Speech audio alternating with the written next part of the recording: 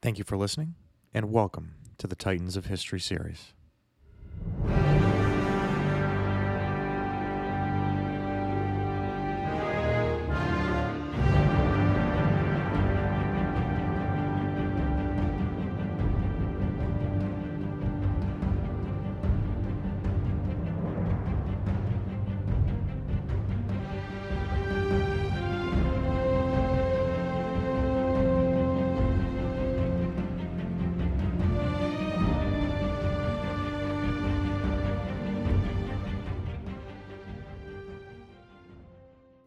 Episode 10, At the Walls of Mantua.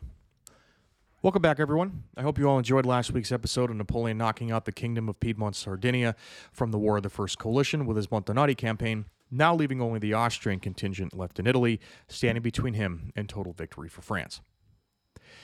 It also occurred to me that over the past few days that in describing a lot of the geographical locations on his campaigns, streets, towns, rivers, mountain passes, etc., I haven't exactly been providing the greatest visual cues on where a lot of these places are, unless you have a good understanding of Western European geography. A picture may not always be worth 1,000 words, but it sure as hell can help in getting an average understanding of where the River Po flows to and from. But this is my first podcast series, and this series is my first in the podcast, so these are the growing pains that I'm working through. Nothing is near perfect yet, if it ever will be, but just know that as I'm in the process of designing a website, all of these maps and visuals will be posted to the site, including retroactively to previous episodes, so it can help add further context when I'm describing Napoleon's campaigns, as well as these locations for the campaigns. My goal, well, my hope, is to have it all done by the time Napoleon becomes emperor, but if we can get it done sooner, fantastic. So, apologies to anyone who has to go back and Google Map all of these places since I clearly didn't provide any, but such is life, and I promise those visuals are in the process of coming soon. And I can assure you that as we move on to the next Titan, we'll have a much smoother process. Okay, so with that established, on with the show. As soon as the ink was drying on the armistice of Cherasco, which knocked Piedmont out of the war, Napoleon began to eye up the rest of northern Italy. Before he had even defeated the remaining Austrian forces, Napoleon, in an example of his later hubris, began to dream of how he could use his conquered lands to enrich France, with the idea being that the great conqueror Napoleon Bonaparte had brought forth these cultured riches back to the motherland. He sends surveyors to the corners of Italy to basically tally up what paintings, valuables, and artifacts they could seize, send back to France, and display in a sort of victory museum to demonstrate the beauty of foreign art to the average citizen, many of whom likely would have only heard about them in a book. They wanted to show off the marvel from every corner of Europe in the center of Paris, bringing the outside world back home.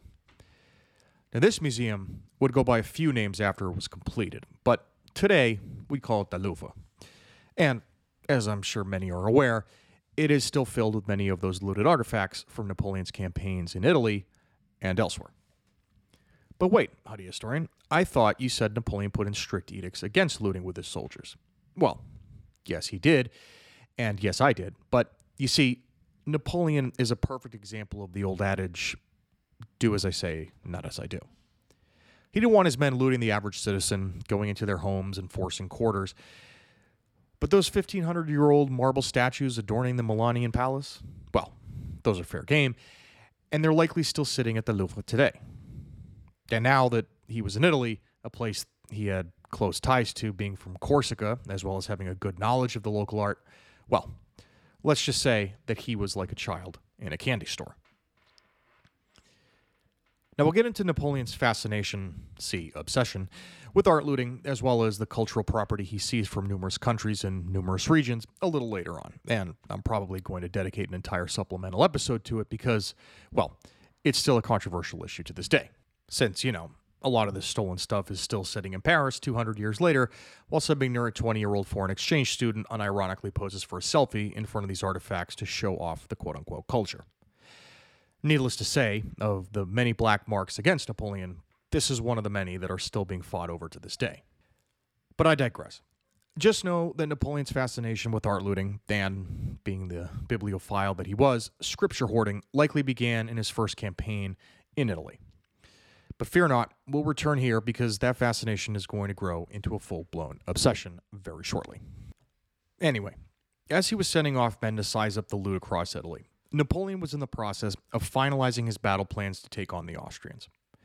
Understanding that he would need to use deception in this plan, Napoleon began to calculate the logistics he would require as he planned the difficult task of moving his entire army across the River Po, heading north. The Austrian general Beaulieu was stationed along the tributary of the Po and Ticino rivers, the goal being of protecting the vitally important Milan. With his men focusing on the small hamlet town of Valenza, expecting that to be the most logical place of a French advance from their reported position, Napoleon knew that he could use this to his advantage. Instead of attacking the Austrians via Valenza, which is what they expected, Napoleon decided to follow the Po horizontally to Piacenza, from where he could launch his cross-river assault and threaten Milan directly. But if Napoleon was to be successful in this strategy, he would need to do so in record time. Beaulieu was a mere one-day march from Piacenza, and Napoleon's forces were at least 2 days away. Sending Generals Massena and Sarrouillet to Valenza to deceive the Austrians, as well as General Augereau in a central position between Valenza and Piacenza to add another wrinkle, Napoleon dashed his men to Piacenza, from where they would make their daring crossing of the River Po and begin their march on Milan.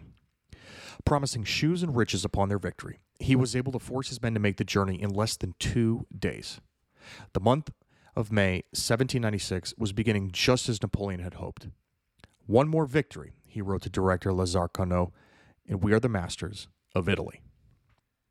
Using ferries to transport up to 500 men at a time across the river, Napoleon's army successfully crossed and marched into Piacenza unopposed. Now, Piacenza, then at the time a part of the Duchy of Parma and Piacenza, was a neutral city, not at war with either Austria or France, and Napoleon entering it was technically a breach in the rules of war. But many in the duchy were hostile towards the French, and Napoleon wanted to make sure he eliminated any potential enemies before they had a chance to become one. So signing an armistice with the Duke of Parma, Napoleon, as he was one to do, sent back paintings to Paris by artists such as Michelangelo and Correggio, manuscripts written by Virgil, and exotic flora and fauna, which could be studied back home. Then if you remember back to our episode on Josephine, you'll remember that Napoleon would often send her exotic rose cultivars as gifts on his expeditions, and his first campaign in Italy began that tradition. Napoleon and his generals also requisitioned horses and carriages to help transport the cannons they were about to deploy on the Austrian army, and they wouldn't need to wait long to do so.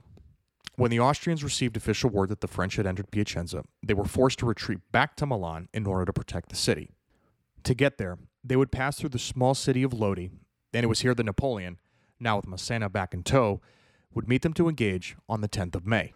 Led by Hussar and Grenadier regiments under another future marshal, General Jean Lannes, the French chased the Austrian rearguard through the town in the late morning, but were halted when they approached the main bridge which straddled the Adda River. The bridge, a critical artery in crossing the river and leading into Milan, was defended by 9 battalions of infantry and 14 guns, along with 4 squadrons of Neapolitan cavalry, but all of these soldiers were exhausted from the hasty retreat towards Milan, and few were in fighting shape, and even fewer wanted to fight at all. Despite this, the Austrian general in charge, General Karl Siebettendorf, ordered his men to defend the bridge until nightfall and to prevent the French from crossing at all costs. Tired, and likely out of options, many of the Austrian soldiers attempted to destroy the bridge, but the French, knowing that being unable to cross the bridge would prevent them from catching Beaulieu's main army, stationed cannons on the length of the bridge and fired on the Austrians to prevent them from destroying it. Napoleon himself requisitioned 2 cannons and fired on the enemy, leading to some of his troops calling him Le Petit Caporal, or the Little Corporal. Now, while this story is likely apocryphal, the idea of a commanding general getting his boots dirty and firing on the enemy position, a job typically reserved for the lower ranks, began to add to the Napoleonic legend.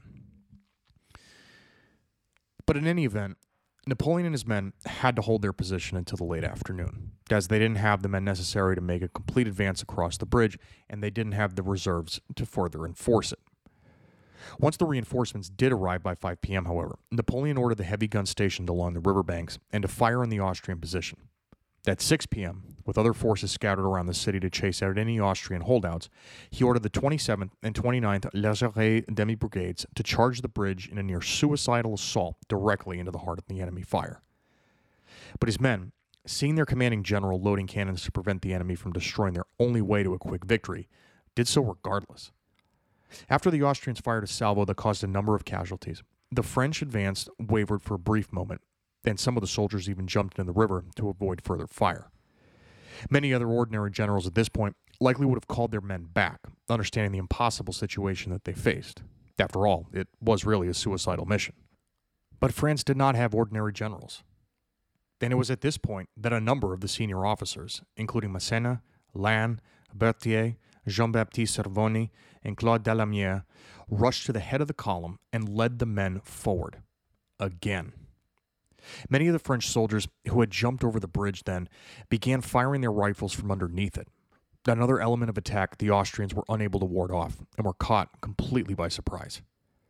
Outnumbered, exhausted, and utterly demoralized, Sabotendorf ordered a hasty retreat, and much of the army was able to escape thanks to the oncoming nightfall.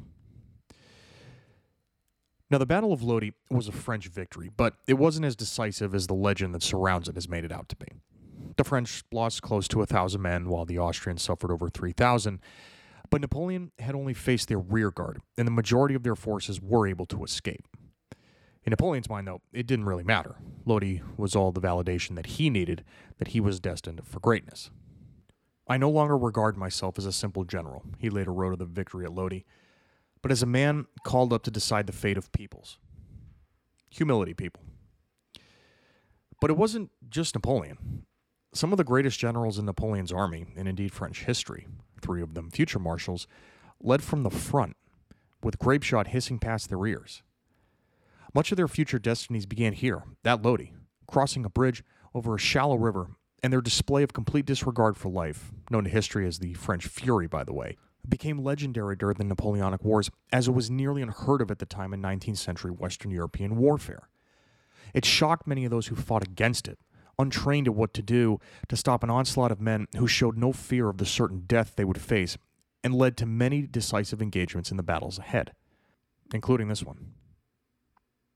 Now, while the Austrian army was saved after Lodi, their goal of keeping Milan was not. 5 days after the battle, Napoleon was in Milan, and the Austrians were on their way to the heavily fortified city of Mantua. Napoleon entered to a hero's welcome, if tempered only by the cautious optimism the Milanese harbored towards him. They were happy the Austrians were gone, yes, but what could they come to expect from their new French overlords? Many of the educated members of the Milanese society welcomed the French and their revolutionary ideals, hoping to spread them throughout the conservative Italian peninsula. But, much like in the provincial provinces of France, many of the rural peasantry came to regard the French forces as nothing more than atheist occupiers, no better than the Austrians they had just expelled. In any event, Napoleon and his officers celebrated lavishly. Staying at the elegant Palazzo Servolini, the French commanders partied long into the night, conversing with philosophers, artists, politicians, and anyone of high society who wanted to join their company. Napoleon lived like a king, something he would grow accustomed to over the next few years. Even still, though, he did his best to espouse the ideas of the French Revolution, declaring the creation of the Lombardic Republic to be ruled by French-friendly Jacobini, or Jacobins, and promoted the creation of political clubs throughout the city. He made improvements to the educational institutions, eliminated tariffs to help stimulate the economy, and ended noble assemblies, which had extended feudal privileges for centuries. Napoleon's stays in Italy also helped to develop the sense of Italian nationalism that had been missing since, well, the days of the Roman Empire. As I mentioned a few episodes back, Italy at this point was a collection of city-states, duchies, federations, and kingdoms, and the concept of quote-unquote Italy was more a mindset rather than a political reality. Napoleon's creation of French sister republics on the peninsula would help to inspire that sense of Italian unification not seen in over 1,000 years. Still, the Italians were more receptive to their French occupiers than they were to the Austrian ones. There were still some small uprisings in the more Catholic regions. Priests, for example, rose up in rebellion in Pavia on May 23rd, and the French also met resistance in the small village of Benasco. But after killing over 100 of the peasants and essentially burning the town to the ground, rebellions became minimal thereafter. This was likely because the French's revolutionary governments that they installed in the peninsula were more urban-focused, and thus their influence was felt more in the cities than in the more conservative rural areas. Rebelling just didn't seem like a good use of time and resources if the way of life was not greatly impeded. Also, the French had made their repercussions pretty clear should any further resistance be attempted. And indeed, Napoleon, while brutal in some of his reprisals for resistance, did feel a sort of moral empathy for the victims. He later wrote of the razing of Benasco, that it was a horrible sight to witness, but necessary in order to instill a sense of order among the conquered. If you make war, wage it with energy and severity. It is the only means of making it shorter and consequently less deplorable for mankind, he would write in 1799. With his iron fisting known throughout Italy now, Napoleon was able to impose, these sister governments throughout the peninsula with relative impunity. And the Lombardic Republic would be the first in a laundry list of client states to be installed in Italy over the next 20 years. But even in declaring these governments in borderline kingly fashion, Napoleon did still need to answer to his bosses back in France. Because he did still have bosses back in France, remember? And while he was basking in the beautiful Milanese sun, the job in Italy was far from over. Austria was just over the bend, heavily fortified, awaiting Napoleon in Mantua. Always the humble general, never giving in to his hubris, Napoleon wrote back to the Directory from Milan that if he could take Mantua, he could be in the heart of Germany in 2 decades, 2 weeks in the Republican 10-day calendar. He lied about the amount of troops he lost at Lodi and exaggerated the amount his men killed, a common practice during any war, as I'm sure we've all seen with the wildly differing casualty numbers in the Ukrainian war, depending on who's providing that data. But Napoleon was well known to take his exaggeration, see outright lies, to lofty extremes in order to further inflate his personal prestige. But his lies notwithstanding, the news of Napoleon's victory was met with adulation by the French public and tepid approval from the Directory. You see, they could deal with Napoleon defeating the lowly Piedmontese, but now the Austrians too? Who does this guy think he is? Well, Napoleon, as I'm sure we've all seen and are well aware of by now, knew who he was and what his worth was. The Directory, fearing that he was becoming far more powerful than they could hope to contain, wanted to share glory in his victories in Italy, ostensibly to temper the idea that he was doing this by his own personal genius rather than from the ordering of the Directory. When Napoleon asked for 15,000 men to help lead his next campaign on Mantua, the Directory agreed, but only if he would share command with General François-Étienne de Kellerman, an order which he bluntly refused. Napoleon had little respect for Kellerman, regarding him as a German, and threatened to resign should he be sent with his unit under command. And it's ironic because Kellerman would soon become one of Napoleon's most able and trusted cavalry generals. It's funny how that works out.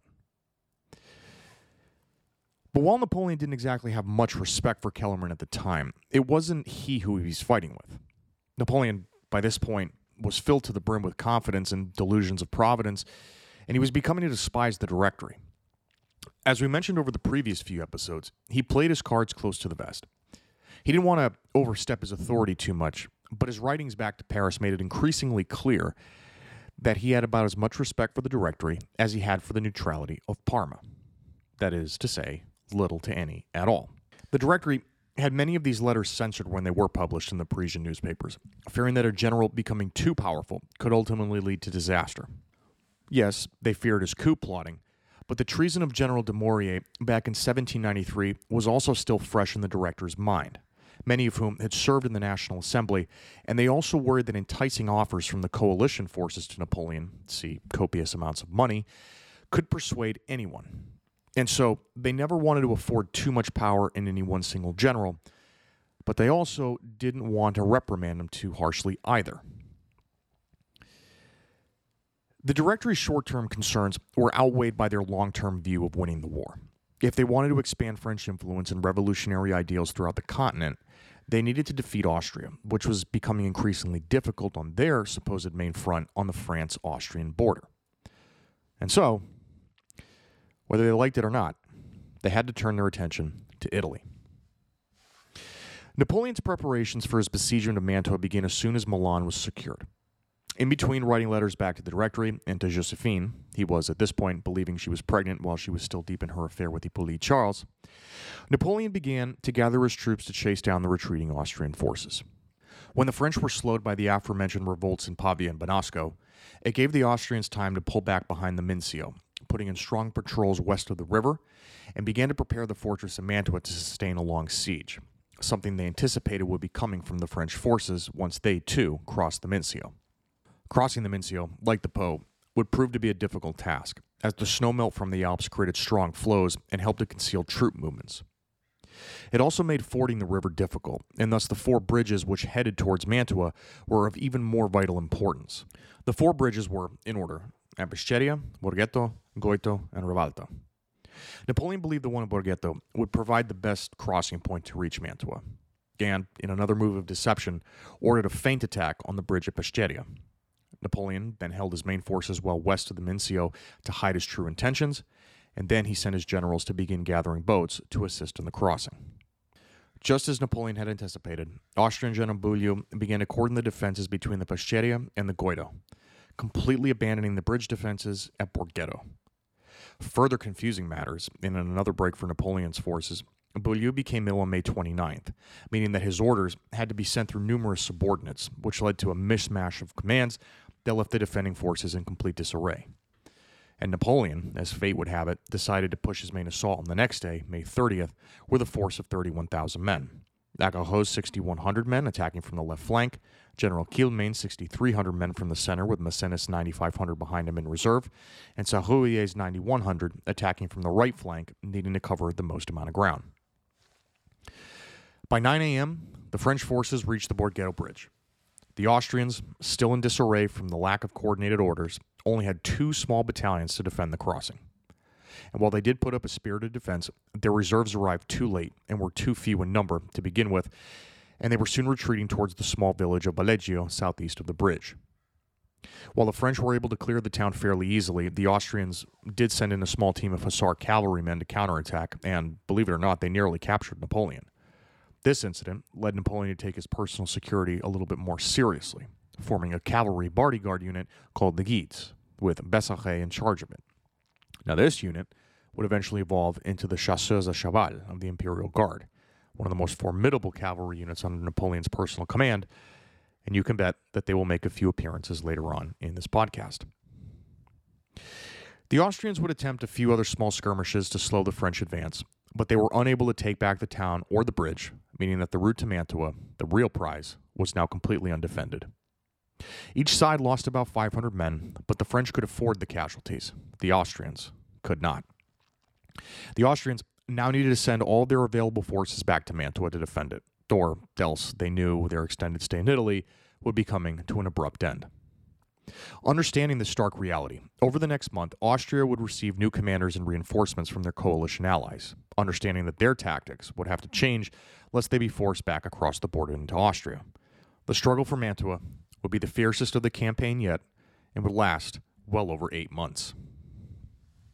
After the Battle of Borghetto, General Bulow was finally, or rather mercifully, relieved of his command and was replaced with Field Marshal Dagobert von Wemser, another man who was also in his 70s and had won his reputation in the 7 Years' War. Yes, that 7 Years' War, which ended 6 years before Napoleon's birth. So, that part about their tactics needing to change? Yeah, well, not off to the greatest start. As their forces began to prepare for a siege of Mantua, one thing that was helping the Austrian forces was that Napoleon was actually stretched pretty thin across the entire northern peninsula. Napoleon was still dealing with small rebellious peasants in the rural provinces in the north, and the Directory, now trying to seize on Napoleon's momentum, ordered him to send troops down to the Papal States, modern-day Rome and the surrounding areas, to spread the revolution further south. He was also ordered to threaten Venice with war should they violate their neutrality by assisting the Austrians. With all of this under consideration, Napoleon knew that he would be severely outmanned when attempting to break Mantua, while also simultaneously conducting his campaigns down south in order to, quote-unquote, liberate the Papal States. But if Napoleon wanted to end the War of the First Coalition, he knew that defeating all of Italy would be the only way to ensure peace for France. And so, at the metaphorical gates of Mantua in June of 1796, Napoleon began his push to achieve total victory. Which brings us to the end of our episode today. In our next 2 episodes, which will finally conclude Napoleon's first Italian campaign, we'll look at the battles that consisted of the siege of Mantua and how Napoleon was able to finally win the protracted struggle there, which ended the Austrian control of northern Italy and left the gates open to Vienna. We'll talk about the southern campaign that led to the chaos in the Papal States and the peace that followed in Italy, including the fall of Venice, which ended over 1,000 years of Venetian independence. It's a comprehensive campaign, I understand that, but I want to make sure we cover all we can, because the next year and a half are going to define not only the fate of Italy, but also lay the foundations for the next war, the War of the Second Coalition.